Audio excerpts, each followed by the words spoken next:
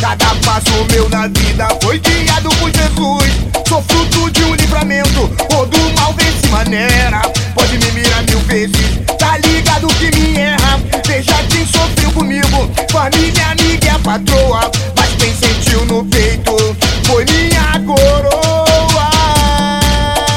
Por isso eu falo hoje aqui para vocês, a verdade da vida, vamos adorar o Rei Jesus. Por isso eu falo hoje aqui para vocês, a verdade da vida, vamos adorar o Rei. No meu peito um brasão, com muita fé me conduz. Cada passo meu na vida foi guiado por Jesus.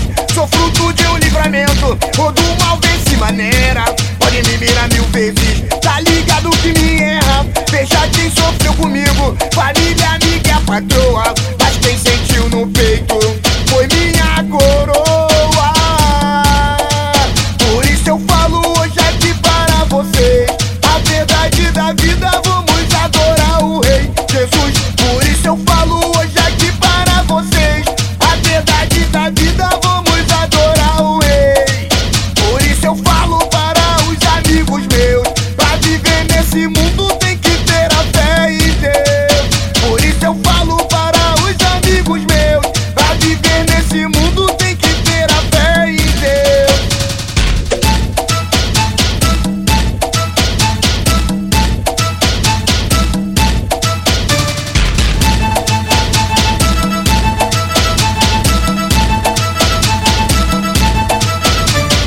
Foi no meu peito um brasão, com muita fé me conduz. Cada passo meu na vida foi guiado por Jesus. Sou fruto de um livramento, todo mal vem se maneira.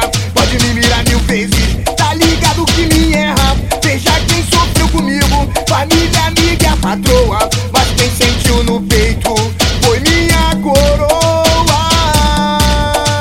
Por isso eu falo hoje aqui para vocês, a verdade da vida, vamos adorar o Rei Jesus. Por isso eu falo hoje aqui para vocês, a verdade da vida, vamos adorar o Rei. No meu peito um brasão, com muita fé me conduz. Cada passo meu na vida foi guiado por Jesus. Sou fruto de um livramento, todo mal vem se maneira.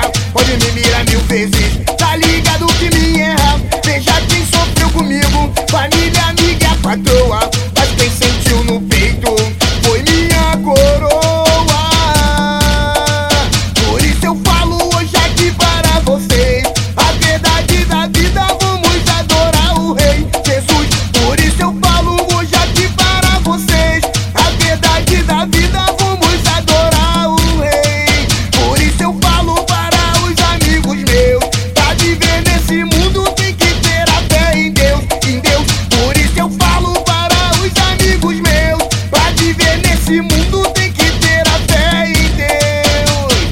Fé em Deus aí pra geral aí, tá ligado?